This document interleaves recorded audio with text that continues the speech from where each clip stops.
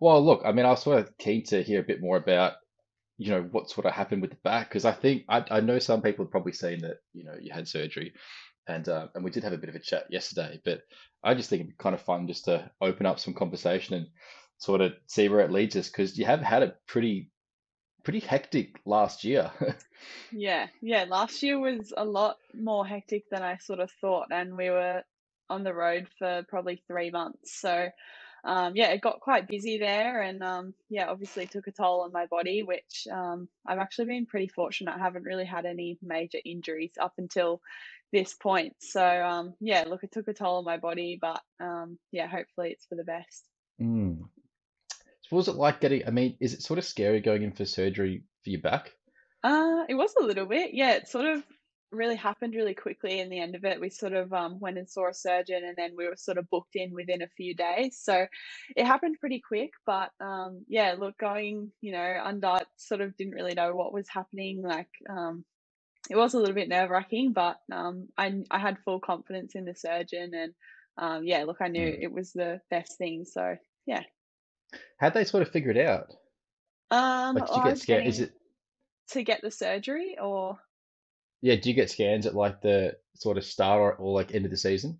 yeah, so we have scans like post-season and before the season, just as a general sort of checkup. But I was actually getting a little bit of back pain, and then it sort of started as referral leg pain. So we knew something was up. So that was an extra scan that we went and got, and then yeah, they found out that there was the disc bulge there. Mm. So how much were you bowling kind of through back pain, or was it just something that sort of, happened towards the end and they picked up on scans more so? Yeah, so I sort of just had general back soreness towards the back end of the season. So we limited how much I was bowling and my loads and everything like that. So I wasn't putting too much unnecessary stress on it. But ultimately, in the end, I ended up just being pretty much pulled from all activity, and I missed our last game, I think it was for New South Wales. So yeah, I kind of ended up missing quite a fair bit, and yeah, they restricted what I was actually doing in the end. Mm. Yeah, that's not too bad. I mean, I remember, I think it was Nathan Keeley. I know he was with New South Wales for a little bit, but I had a chat with him maybe 2 years ago or something like that. But, one of the funny things that we kind of said was if you're a young, talented fast bowler, your risk of, having a lower back injury is so much higher just because, well, you're young. And if you're talented, you play so much more cricket, and then you end up having exposure to so many more, I guess, higher intensity training environments. It's just quite funny. Like it's a tough thing to sort of do, be a fast bowler, given that if you're better at a younger age, yeah, it's a really interesting thing to try to manage. Yeah, Mm, well, it's certainly something I never thought I would ever have to go through. Back surgery at 19 is not sort of something that mm, I had in my mind at all, especially considering I haven't even, done any minor injuries at up until this point. So, yeah, it's sort of, unfortunate, but yeah, ultimately, like, it's if we can kind of find a way or find a reason why it's happening, hopefully for future fast bowlers out there, they don't have to have in their mind that they're going to have back surgery or they're going to have to do something while they're young. mm. What's causing it, I guess, is the main thing that we need to sort of figure out. Yeah, well, I was having a chat with another coach from England, and he was doing an upskill with a couple of smart researchers type people, and one of the things that they were talking about was like when you go through that growth spurt, you can usually see is it coming more so from say your legs are getting longer, or is say your spine getting longer, and you can sort of use that kind of um, I guess where are you growing? Because the bones get longer before they get stronger. Um, so like if you are someone that gets really really tall through your back, then potentially you probably could be someone that might need more management. But if you just the legs are going crazy, but your spine sort of staying relatively stable, you could probably get away with it from there. And Yeah. like I've got an extra a lumbar vertebrae, which I found out when I'd had a few issues here and there across my bowling career, my Right. attempted bowling career. And I went and saw a chiropractor, and I'm not the biggest fan of chiropractors, but mainly because it sort of felt like come down and see me 3 times a week for the rest of your life. And Mm. I also worked in S&C, and I kind of thought doesn't make sense. Like, I'm what the rest of my life really. But he took scans, and he pointed that out, and I sort of sat back and thought, oh, that's kind of interesting. I like the fact that it gives me an extra inch and a half of height, Yeah.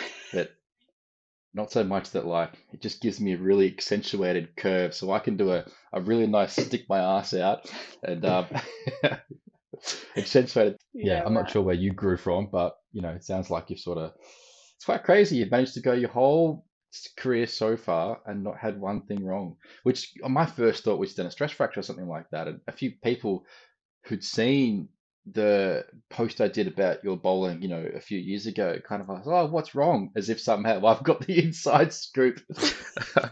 But yeah, no, it's kind of a cool thing to sort of dig into because you're like you said, it is kind of a common thing for bowlers. Maybe not surgery, but backs are just such a shitty kind of thing, isn't it? Yeah, well, that's right. Like, so many fast bowlers out there have had stress fractures or something, major to do with their back. And I sort of think, am I doing something wrong? Why haven't I had something go wrong yet? Am I not trying hard enough or something? But look, it's happened to me now, so I guess there we go. But yeah, look, like I said, I've been pretty fortunate to not have anything go wrong yet.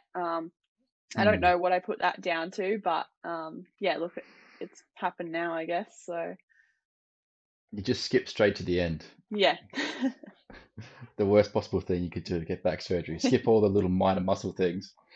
Have they talked to you much about the rehab? I know you mentioned, when you might potentially be looking at coming back, but yeah. So my rehab's sort of a lengthy process, and yeah, our physios and S and Cs are probably going to be extra cautious just because it is my lumbar mm, spine.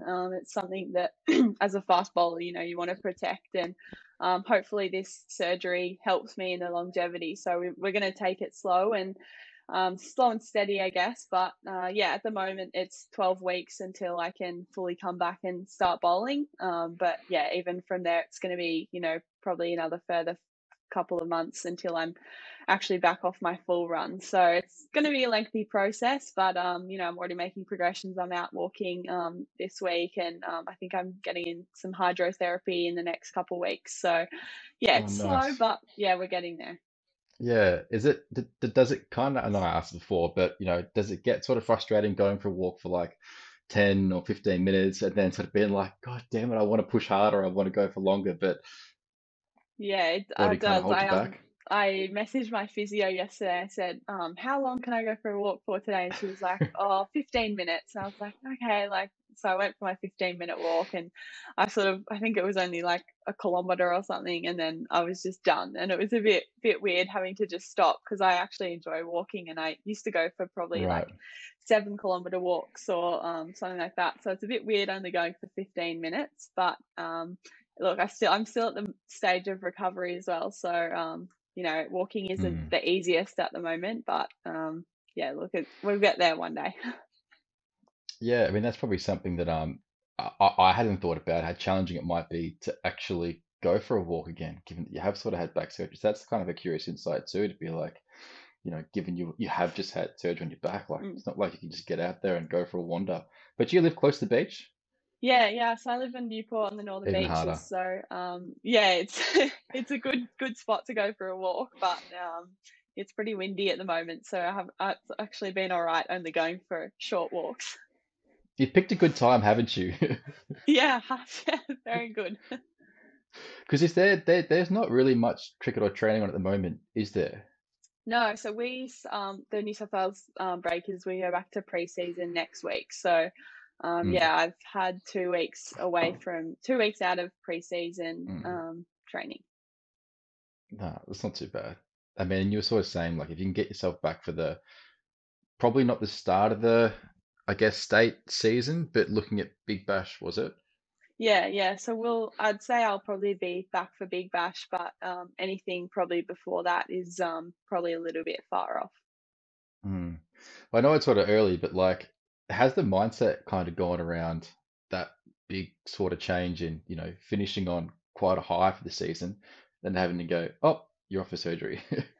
Yeah, it was a little bit tough to take, but we were sort of mulling over the surgery for probably a month, whether it was the right thing to do or Mm, whether to just try the conservative methods for longer and see if I can push through this season. But yeah, we ended up deciding that surgery was the best thing. So yeah, it's been a change, but yeah, for the moment, I've probably still been in a fair bit of pain for the past week while I've been recovering. So I haven't really thought about it too much, but yeah, it's mm, definitely a big change. And for someone who likes being outdoors and likes being, doing fitness and all that sort of thing, it's been, yeah, fair big change for me. mm. Is there anything that you sort of had to do to kind of keep the mindset from, I don't know, dwelling? Because I can imagine the hard part's probably like, because you got so much more time with yourself, like that time with self is probably a big thing that people probably don't think about too much. Because when you're distracted, you haven't really got time to, I guess, kind of dwell. And for a lot of like fast bowlers that they overanalyze. Overanalyze? Yeah, definitely. Yeah, I'm definitely an overthinker. Yep. Okay. Um, and look, I was exactly the same too. I mean, I used to think about, slamming my brace front leg down when I was bowling, and my coach back then hated me because he was like, "Why can't you just focus on where you want the ball to go?" And I was like, Yeah. "But if I do this right, then that'll make this go right, then that'll make that go right, and then that'll, make that go right." And I had this whole checklist of things in the way of me actually completing the task. So that was a nice little insight to kind of learn from. But I sort of thought, because I do have some other overthinkers, it was like use it to your advantage and like put your head down the right rabbit holes, or have like you might say checkpoints or something that if you do end up going too far down the wrong way, you can kind of pull yourself back out and go, no, this is silly. Because if you do have too much time for yourself, you can start to think, overthink, like what else are you gonna do? Yeah, exactly. I'm exactly the same, and my coach Ash will vouch for me. I am so yeah, I'd say I'm a perfectionist, but in that overthinking with every little single Mm, minor detail that I could in my bowling, I definitely was the same. But yeah, I guess like in terms of my injury, I haven't really sort of overthought it too much apart from looking at my rehab when I sort of was 2 days out of hospital and looked at, the next few months that were ahead of me, and I think I got overwhelmed by all of the things that are coming my way in the next few months. But I guess I haven't really had time to overthink it at the moment, just because yeah, I've been in recovery and still been in sort of I guess pain. The pain's distracted me a fair bit, so mm, yeah, I haven't really overthought too much about what the next few months are going to look like, but yeah, look, I guess I haven't really been challenged this way yet, so I'm looking mm. forward to, challenging myself and yeah, hopefully learning a lot about myself.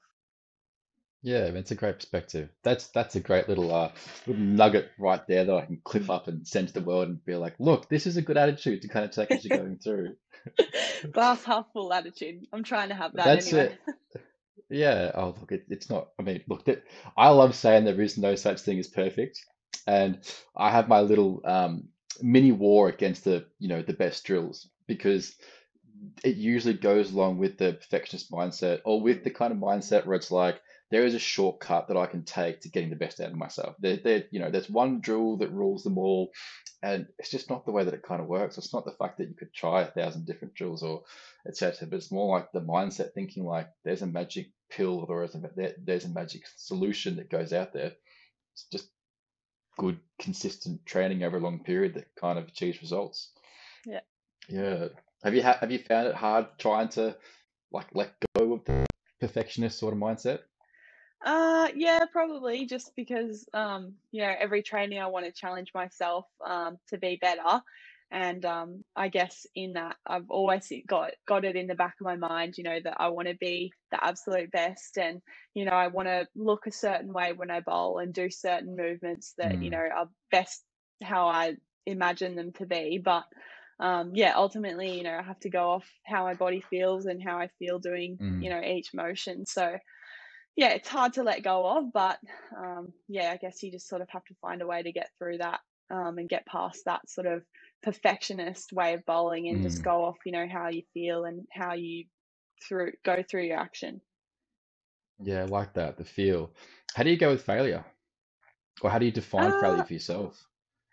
Yeah, look, I have probably struggled with that a little bit in the past, and I've sort of tried to be a bit more resilient in recent years and try and, get through it a bit better. But I think this will challenge me a lot. This injury and being through rehab, it'll challenge my resilience. But yeah, look, I guess everyone goes through failure, and I've sort of tried to learn as I've gotten older that it's so important to fail because that's how you learn, and I think that's something that my parents have instilled in me as well. It's the best way that you're going to learn, and you learn off your mistakes. So I've Mm. tried to improve on that in recent years, but I think it's Yeah. going to take a while to master, but yeah, something that I'll always look to improve on. Mm. I love how you're showing all these wonderful, like, wise life lessons, and you're 19 years old, and I did see, but I wanted to double check if you were still technically a teenager, so to speak.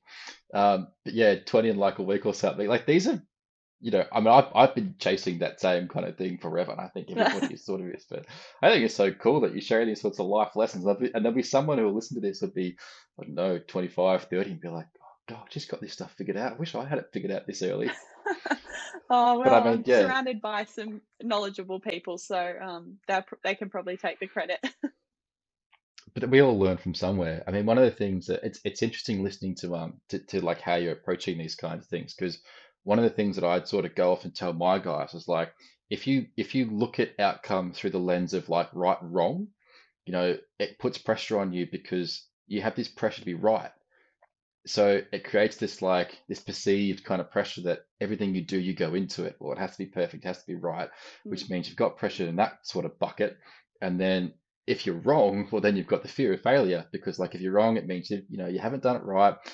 And I try to tell them, be like, you want to take those glasses off and then put the glasses on of like action consequence. That was mm, always I guess the philosophy that I'd sort of say because like you could bowl a half hit a wicket, yeah. now action consequence. I don't have to react to that. I might bowl it an amazing bouncer, top edge over their head for six, they win a game. It's like, well, great bouncer, they got lucky. It's Mm, funny how these things kind of work. And I found that, that was a philosophy for them that you could catch yourself quite quickly if you're putting pressure on yourself to go, I hope I don't do this wrong. It's like, well, at the end of the day, that's probably not going to support me as well with the mindset that I want to execute or the mindset that I want to have. Um, and yeah, I like those kinds of chats too, because you can have such a. I found I was having a chat with Ash about this as well. Talking about like relationships and managing players, and I really enjoyed putting things into a philosophy. Like I love ideas, I love thinking. It's just good fun. But I sat there one day thinking I could have the best coaching methods ever. That just hit everything and take care of everything. But like, if my coach to athlete relationship, like your learning style and my teaching style, don't match up, it ain't gonna matter how mm, good my fucking coaching methods are. It's just not gonna work. yeah. Yeah, I'm it's sure you've so had a true. few. 100%. It's so true. I've had some relationships that, coaches think they have the best way of teaching a certain player, but that player doesn't respond to that, and then, Mm, the relationship is just never going to work. So it's, when you've got a good coach when they know how to build that relationship with their player, and they know how to, deal with each player and each player's individuality. mm. So how long were you with Ash for? Or when did you start with Ash? Oh gosh, I haven't thought about how long we've been working together. Probably, I'd say 4 years now. It could Okay. be wrong, but yeah, I started with him. Yeah, quite young, and I remember being so shy with him. But he built that relationship, and now we're Mm, just mates. So it's really cool to have yeah. that relationship with a coach where you can also be friends. Mm. I think that's probably a really big part because if you think about it, and I always thought about this when I was working in a gym. Um, People know that I sort of know what I'm doing, right? Or even Mm, say with fast bowling, but I think they stay with you because you build that kind of relationship. They like who you are and the conversations that you have during the session, it almost ends up being like, I mean, I remember some of my clients, like it'd be almost half counseling, whether it's, I'm listening to their stories or they're listening to my stories. And so they'd walk out of there. The joke was, they'd always walk out with, a booty because, the glutes are your powerhouse. Whether you come in for anything, you're going to walk out there with, more booty, but you'd sort of come for the life lessons or Yeah. stuff like that. And I just think like that's where the magic is for me. Because, I feel like if you can really get to know a player, well, you can probably have, I guess, the most intentional and like constructive impact. And so when they're at the top of their mark about to bowl, they're probably going to be in the best position to sort of do that instead of if like, you've confused them or like you've given them something that hasn't been quite as constructive for them, and now their thought processes are kind of, you know, not in the best place, you might say. Yeah, And and I'd I'm say that's where like coming to understanding the person that you're working with and how they best respond to your coaching techniques. I guess that's where it comes into it. If my coach knows that I'm a visual learner and they can describe mm, something to me visually, then that's sort of implanted in my mind and that's how I'm going to remember it. And then when I get out in the field and I'm by myself, I still have that visual memory of that cue mm. or that particular action or whatever it may be. He's remembered that that is how I respond, and then I'm able to execute it, I guess. What were some of the ways that you learnt best? Uh, yeah, I guess, like I said, visual. I'm a visual Mm. learner, so I like seeing things. I like video analysis, and I like sort of being able to see something that I'm doing, and then being able to replicate that myself is probably best how I'm responsive to learning. I remember Ash, I'm not sure if it was with you, but did you do drills with a mirror? Yeah, yeah, I've definitely done You that did, it was before. with I think that's fantastic. I just think that's kind of genius, you can sort of have someone there with I guess the mirror to give you instant feedback. And when I just kind of laugh thinking if you put a mirror in front of me, I'd sit there half the time just playing with Yeah, my hair. I already do that. My friends yeah, always make jokes from those mirrors in their houses. If I walk past it, I'll look at it. I can't help it. yeah. But Yeah, you kind of I'll have to I'll ignore that part of it when you're when you're trying yeah. to watch how Yeah. you're bowling. All right. Well, I'm curious to sort of hear a bit more about, what sorts of technical things you've done sort of across the years. I mean, you might not be able to remember everything, but given you are a perfectionist, maybe you can sort of remember some things. But what sorts of things in your technique, like, were successes or challenges or, along the way, curious if you can open up some conversation on, you know, you being a 15-year-old starting with Ash and now a 19-year-old who's played for Australia, like, he should be one doing the podcast, how to build an Australian fast bowler. Yeah, oh look, we've worked on a lot over the years, but one consistent thing is he's kept it really simple for me and really clear Mm, in what he wants to get out of me. So I think it was last year or the year before in COVID when we had that lockdown, we spent so many mm, hours on particularly getting off my back leg. And getting that transfer of weight. And that was the main thing that we worked on. And we worked on it for so long. mm, And it's something that stayed consistent that we've always tried to work on. And he's given so many drills and so many different ways and how we can improve that. So yeah, I'd say getting off the back leg and that transfer of weight between each foot is probably the main thing that's mm, been consistent. But there's always something, it always likes to throw a challenge at me each session for something that I can work on. So whether it's a front arm or whether it's, getting my bowling arm in closer, there's always something mm, that I'm trying to work on, I guess, each session. And I really like having technical goals as well. I think a lot of coaches say, you should just focus on the execution side of mm. things and, just execute a Yorker or a bouncer, whatever that side it may be. But I personally really like having technical goals as well. Even Yeah. during the middle of the season, even if it's, something tiny.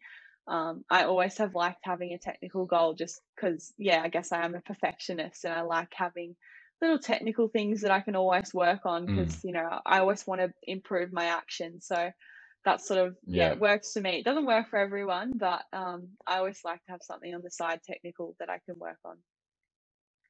I like that. And I think that sort of ties into nicely about like what is it about fast bowling that you kind of really enjoy? Because it's I think if you look at it even from say just going to the gym or any kind of task or thing in life that is part of your passion, why are you so passionate about it? And you kind of need to lean into that side of things because I'm the same. I'm 31, turning 32 now. I'm still working on my technique, to hopefully try to get, the best out of myself because I'm pretty confident my best years will be in my 30s, mainly because my 20s I was injured and I was a 20-year-old male who matured at 30. So, now I've actually got the mind of I think, someone who could get the best out of himself. But, you know, I think that's kind of a good thing to kind of think about and discuss as well. Yeah, I think I'll Mm, be the same. I always want to be working on technique and my I feel like I have to get in my mind that my action's never going to be perfect. So, if I yeah. can just keep working towards getting it better, then, I feel like I enjoy that and that's, always something that I want to be part of my training. It is a pretty good action though. Like, Yeah, I'm seriously. Oh, look, I'm happy with where I'm at the moment or where I was at a few months ago. But yeah, Yeah. look, like I said, there's always going to be little things that I'm going to Yeah. notice, and I'm probably going to be the first to critique my actions. So Mm. there's always going to be little things that I'll want to improve. Yeah, I can imagine somewhere, someone somewhere in the world, maybe listening to this and, not exactly knowing your actual technique and then finding something and being like, what she can do all this and I can't, like this is a brilliant action. But I think that's a real credit to the work that you've put in and the stuff that, Ash has sort of taken you through because he does send me a few things here and there from time to time, some of his other bowlers as well.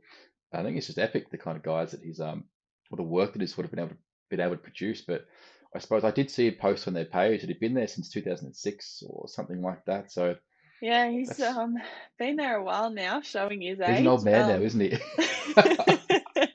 But yeah, no, he's awesome, and he's worked with some pretty cool people. So I'm Mm. very fortunate to have met him and to have been able to work with him. Yeah, very lucky. Well, one of the things he told me to bring up was how do you go about handling the frustrations that come along and your patience was something that he said is definitely something we have to discuss.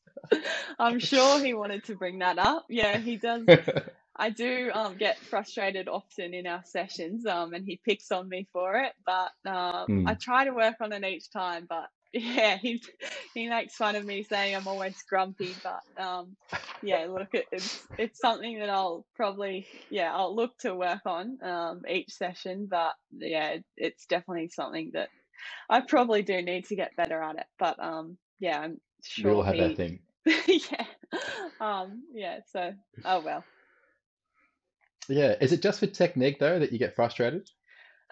Yeah, most of the time. Yeah, that's pretty much the thing that frustrates me, I guess.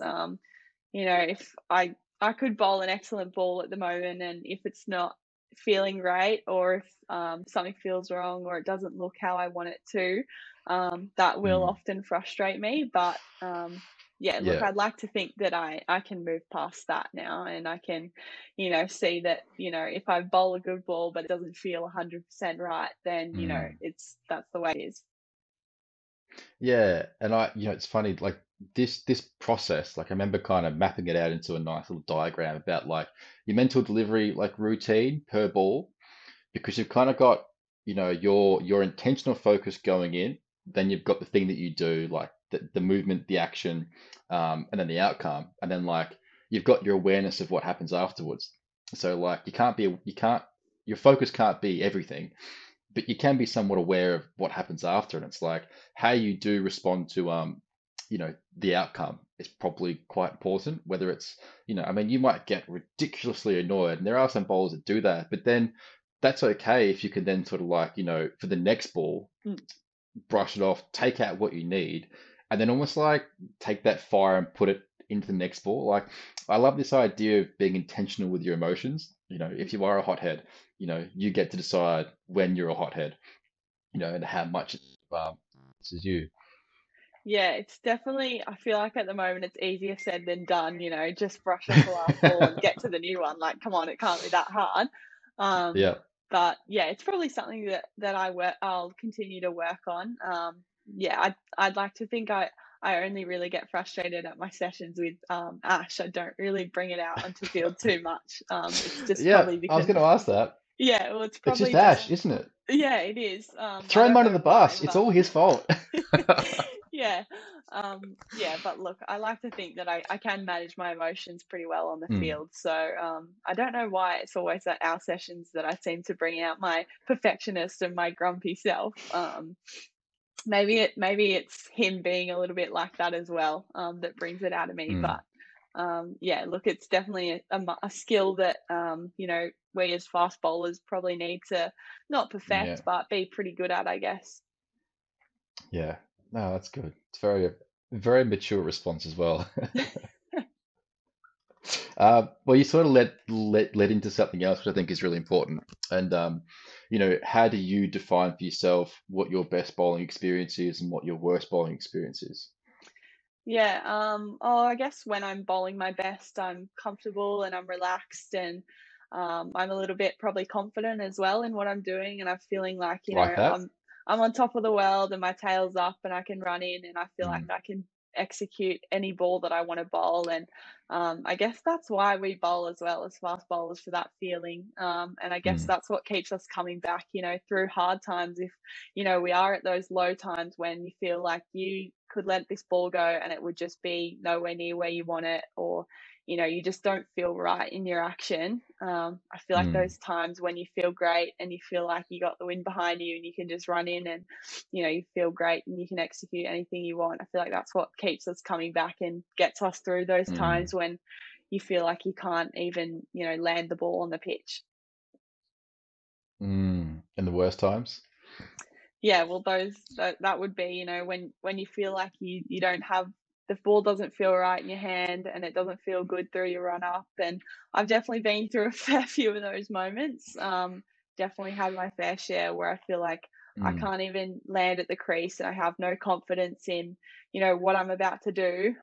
So yeah, those are hard times, but I guess something that we look to get through with knowing that you can do it and backing yourself with, the work that you've done and yeah. your training to get through those times. Yeah, and I remember saying that I love this, perspective of defining your best and defining your worst, and then always kind of working on that, where it's sort of like you do keep a journal, and you do keep some notes after like every session. I think it's good to kind of reflect, and you're always refining what your best experience is, because when things aren't going right, the better you can sort of define what's wrong, and the better you understand what's right or what's best, you can sort of figure out what's missing, and it gives you a nice clear path to kind of get back to where you want to be. Whereas as an overthinker, and I'm sure this will resonate very, very well with you, when things aren't working, what do? We go and explore. We explore whether what's not working and we find something. Usually it's like a body part. And so we think about that body part, and so we try to, I guess, get that right.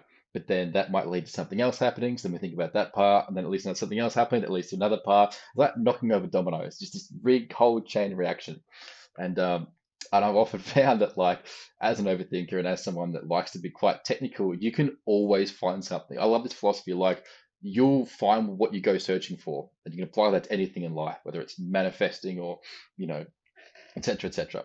Um, so having a different perspective to kind of look at it and go, well, what are you missing from your best? It's like, well, I don't know. I'm annoyed. My mindset's not there. Well, when you're relaxed, you can sort of come back and find it. And I never had trouble with the relaxation. I more had trouble with trying to get the fire, because I probably told myself that, like, I'm going to control my emotions, nobody else.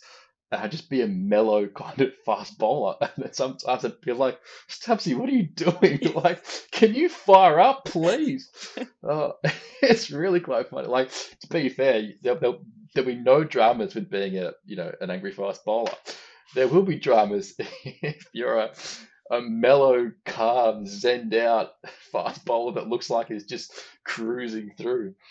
Oh, Yeah, no, thought that was funny. I definitely relate to like the different emotions and recognizing when you're in a good time or a bad time. And I feel like, you can Mm, only improve on it if you're able to acknowledge, when something's wrong, what sort of mm, can you fix, I guess, to make it sort of get back to how you were when you were at your best. And yeah, I think that's probably something that I didn't do as much when I was younger, and I didn't sort of recognize those key moments. But I guess in recent years, I've been able to, acknowledge what sort of is Mm. going well when I'm bowling well and what's sort of not going well. And I feel like, yeah, that's only benefited me in recent years and allowed Mm. me to sort of develop my own sort of way of bowling. Yeah, and I love the term acknowledge too. Like, I mean, I talked about failures before, and it's you kind of find like I love failure, but I've really tried to create this, fun, playful perspective around failure because like I'd say to, my bowlers, like I really don't care if you take 5 for. I mean, I saw at the start of the year you took 7 for. I'd be like, good stuff, still. There's not really much more I could say, right? Not going to change anything. It's working. But when they go out and they get smacked, like they might be playing, district grade or, county twos or something like that, and they come back, mate, I had a terrible weekend. I was like, fantastic, brilliant. What did you learn? And, I like the idea of, making a joke out of it, laughing, because hopefully it takes the pressure off. But it's sort of exciting because, at some point, hopefully you've sort of faced that many failures and you've acknowledged them. You haven't tried to change them and gone, oh, I didn't bowl, it wasn't my fault today. You see some people like to blame or they talk themselves out of it being their failure. That's a different topic. But, when you can sort of take the learning and you put it into your training life, it really does progress you forwards, a lot further than, you know. Yeah, no, Mm, 100%. And I think also, that's such a good way to coach with young kids. I think, kids may be afraid of, failing or, making a mistake. And I know I certainly was, I did not want to make one mm, mistake at all when I was younger. I was so afraid of it. And I think, that approach of, accepting it and saying, it's actually okay and it's actually really good mm, to make mistakes because that's how you're going to get better. If you don't make any mistakes, then you're just going to stay the same. How are you going to improve? And I think, that's a really great perspective to go about it, for kids and anyone, I guess, really who wants to improve. Yeah, it's the best way to go about it and accepting that, you're going to be better off for this mistake and, you can accept, failing and accept that mm. if you want to improve. Yeah. So now, what sort of learning environments have you sort of had going from, say, playing club or then into, say, state or even like rep state into the Australian team? Because, learning in that and the communication within those environments, and say some of these things that we've sort of talked about with, failure or coaching, cueing, etc. Yeah, well, I guess there's so many differences in those environments, from club where it may be a little bit more relaxed and, people are playing cricket, Mm, maybe for the social aspect or, for the enjoyment. Rather, you get into state and it's a little bit more serious and, you're a bit more in tune with every single skill and every aspect of each skill. And then, to the top where mm, it's the Australian level where it's just ultimate professional. It's really interesting to experience all those different environments. And yeah, I guess I've been pretty fortunate at a young age to be open to those experiences. But yeah, ultimately, like it's just the way that different groups go about their cricket and go about, playing against different teams and assessing what happens in each environment. I guess at our state level, it's pretty professional, and we're really, precise with our training and I guess at an international level, sorry, it's another step up. And I guess I've been fortunate to be around some pretty professional athletes as well, so I can, mm, learn from them and learn from their experiences. But I think the main thing is the more cricket you play and the more training that you do, you're going to improve and you're going to be open to learning more because you're playing cricket and you're learning about each time you step on the field, what you do and how you adapt to different mm. situations. So, yeah, ultimately it's just the experience and yeah, it's those hours that you accumulate over a course of time that's going to help you experience and learn. What have you picked up from some of the other professional, Aussie players since you've now had a chance to be a part of the squad and, get in touch with them? Yeah, look, I guess, you learn from the way that they go about their training and, you learn about how much they value their cricket and how much they spend time on certain little things at training, Mm, the extra hours that they put in. Yeah, it's just like another step up, and it's cool to experience that. And yeah, you just kind of learn about how they play their cricket and what's going on in their mind at certain moments. You have a discussion about what's happening, on the final ball when you have to score one run to win, mm, what's going through their mind, how they're assessing that situation. And yeah, it's just sort of, cool to hear it from the best of the best, really. mm. So one of the things I was curious to ask as well is like now that you're a professional player, like it sort of changes your relationship a bit with cricket in that like you are being paid to play, which then comes with a whole new list of like responsibilities, you could say. Like, how has that kind of changed your approach to it, or like, you I know what I mean? Yeah, I don't think Mm, it's actually really changed too much for me. I was probably thrust into professional cricket quite young. I think, my first mm, contract was when I was 16. So, I was just a little kid back then, and I didn't mm, really understand, oh, I'm getting paid to do this. Like, that's just an extra bonus. And I'm sure every other cricketer has the same belief, and I still do. I still feel like I'm just a kid and I'm just going to cricket training. Yeah, I'm getting paid to do it, but love that. it's not my job. I just play Mm, cricket. I'm just fortunate enough to get paid as well. So it's mm, kind of, I obviously recognize that I'm so fortunate and so lucky to be in my mm, position.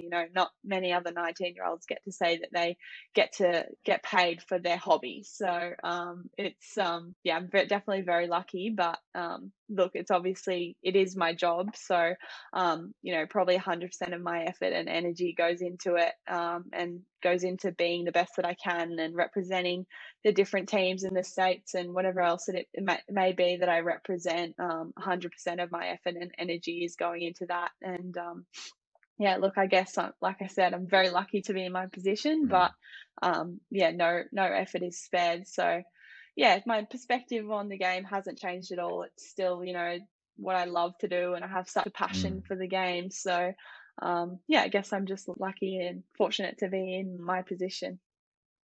Yeah, that's really interesting. I've always curious to hear someone talk about that side of things, and I'm curious to, in say the next 5 or 10 years, wherever you sort of end up, see how all these things are sort of changed across your journey. Even just to hear what it's like when you sort of do get through the rehab phase. Like, it's great to hear how it was at the start, but I think also given that, I don't want to say it like you are kind of looking at a lengthy kind of thing. I don't want to make it seem harder than it is, but given that there'll be plenty of people out there that will probably suffer something which is going to make them, it'll just be a longer process than they would like, to hear someone talk through that, I think it's just always good. Yeah, definitely. And I think that's definitely something I've looked for in, the early stages of my recovery is, other people have been through injuries and other people have Mm, had the same surgery that I've had and they've come back from it. So that's sort of been really reassuring for myself. But yeah, look, if there is anyone out there that's going through injury or recovering from a surgery, it's gonna be a long process. But I think if they've got some assurance that there's other people out there who've done the same, then I guess mm. that's really good for them. Yeah, words of wisdom from Stell. We can make this a new Instagram category for you. Actually, here's a good question. How have you found it now that you are recovering from the back injury and you probably can't move around as much, and so you probably can't do as many TikToks as usual? Oh yeah, the TikToks, yes. Well, I don't think I have definitely have not tried. I assume my dance moves would be pretty bad at the moment, considering I can't quite move too much. Well, what's So bad though? yes, I probably won't be attempting any TikToks anytime soon. But no, it was a good hobby to have during the Big Bash with Han and Mato. Yep, It was something just fun and silly that we could just do. So I yeah, love look, that. I'm not going to say I miss doing them, but it was a lot of fun. Yeah. Oh, it did look like you were having a bit of fun. And look, it did look really, really silly, but I love that because, like, I don't think I could do that. I think I'd just be too, like, yeah, like, I'd be too chicken to put myself out there. I definitely don't think I can do it. Like, when I go out with my girlfriend, and she's a bit younger, she's only 23 or something like that. so still studying, we'd go out all night. And like it gets to a point where like I've just had enough there. I've got no more moves left. You know? It's quite funny. Yeah, I think I'm that's flying something over. that Mado has instilled in Hannah particularly because I'm probably a bit more similar to Mado, but Hannah probably is more sit on the sidelines. I don't want to get up and dance and whatever. So I think that's something that Maitland has instilled in us. Just the confidence to Right. just go out and have fun and do whatever, and who So cares? And good. I think that's like a really cool attitude to have. Yeah. Off the cricket field, but also I guess on the cricket field. That Yeah. confidence and that sort of thing. So it's a fun hobby, I guess. I love how you've just managed to package all these, fun, silly TikToks into like a really wise and wonderful message. Go and do this, you'll get more confident, it'll make you a better cricketer. We've just found Yeah, the best drills. why not? Why not? I guess you could look at it that way. All right. Well, look, I'd love to sort of hear what it was like when you did finally kind of make the Aussie squad, and then like what sorts of things you kind of went through. I mean, for me personally, like one, your reactions, obviously. I did watch the video when Elise and the bowling coach were saying some things, and I could see you kind of wiping away some tears. Like, obviously, it was quite an epic moment in your life.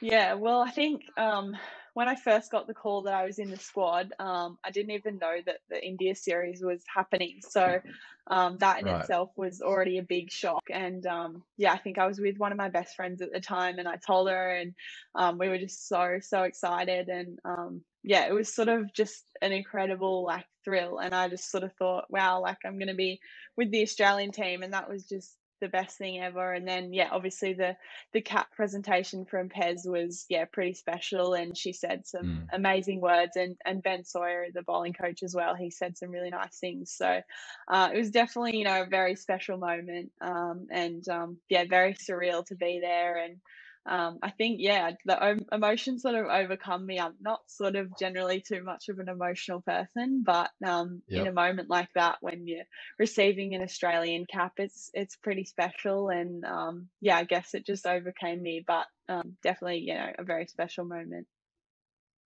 So, what have you been like with the nerves of, say, you're now playing for Australia? Is there anything that kind of like starts to creep into your mind from that sense? Yeah, definitely. And yeah, I definitely remember being very nervous before that game. And generally in nerves sort of have gotten the better of me sometimes, and I do sort of let them creep in, and then the doubt comes in. But Mm, yeah, I guess in recent years I've tried to sort of push away from that and use that, I guess, as fuel, like we spoke about earlier. Nerves are a mm, good thing, and it means you care and that sort of stuff that we've all heard before. But yeah, look, I guess you can let nerves, you can look at them two ways, I guess. And I spoke to the psych about it and sort of said, my nerves, they're getting the better of me, and they're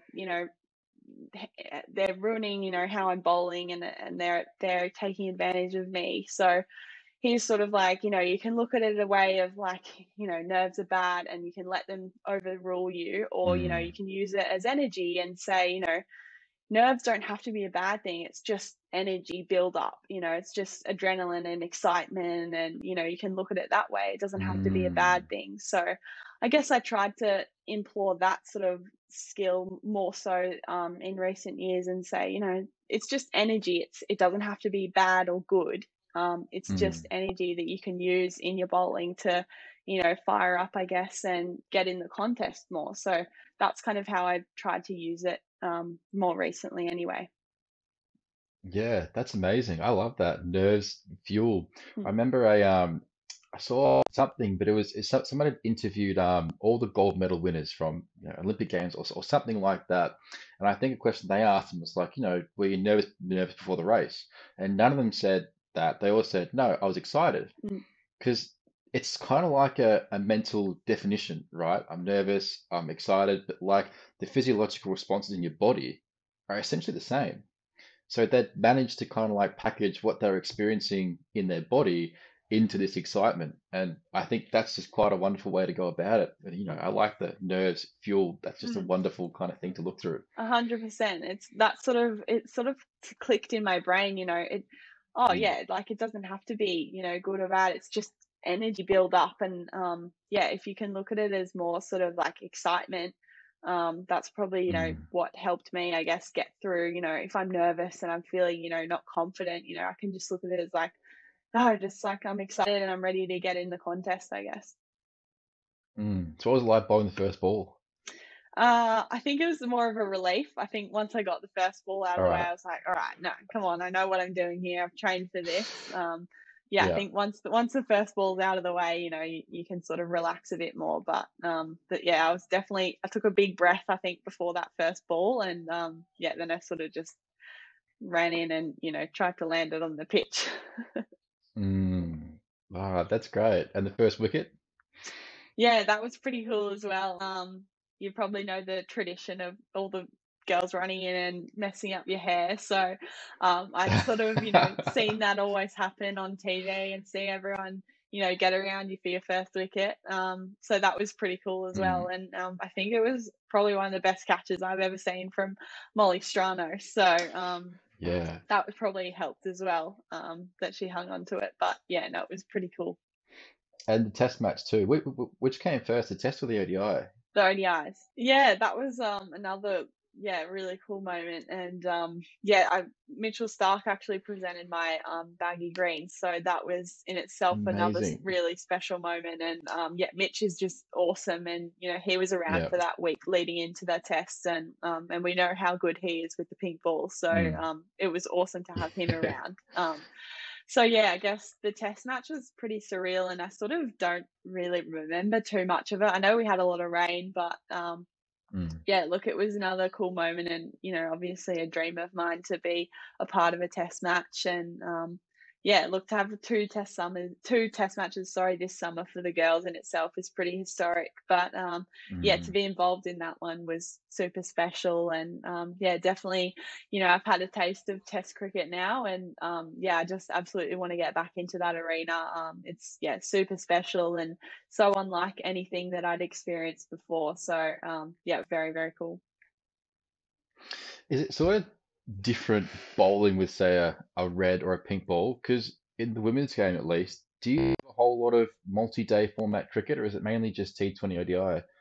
Yeah, at the moment it's just pretty much yeah, T20 ODI for us. We sort of don't really get anything longer than that. So that was my Mm. first sort of experience playing anything longer than a one dayer. So wasn't essentially, it's still cricket, it's still a game of cricket. He's trying to take 20 wickets. So Yeah. it's essentially the same, just a few different strategies. But yeah, look, I didn't really find too many differences between the different ball. People talk about the That's swing good. and all that sort of thing, but ultimately, I'm still trying to run in and do the same thing that I do in a T20 or in an ODI. Yeah. So yeah, the fundamentals stay the same, but yeah, obviously the strategy changes a little bit. What sorts of pearls of wisdom did you sort of get from being in that kind of group? Like, I'm curious what sorts of things. Were you the youngest of the team? I believe I was. Yeah, I think at the time I don't think there was anyone younger than me. Have you ever been called Bambi? I have been called Bambi. Yes. I thought I with the long levers, that would have been something that might have popped up. Yeah, it has. I can't remember who called me that, but I definitely have been called Bambi before. Another one is Melman from Madagascar. That's been thrown around a few times. Right. But yeah, so I'm curious what sorts of pearls of wisdom, the girls would have given you, or even the coaches, like being in those changing rooms, what sorts of things might come up.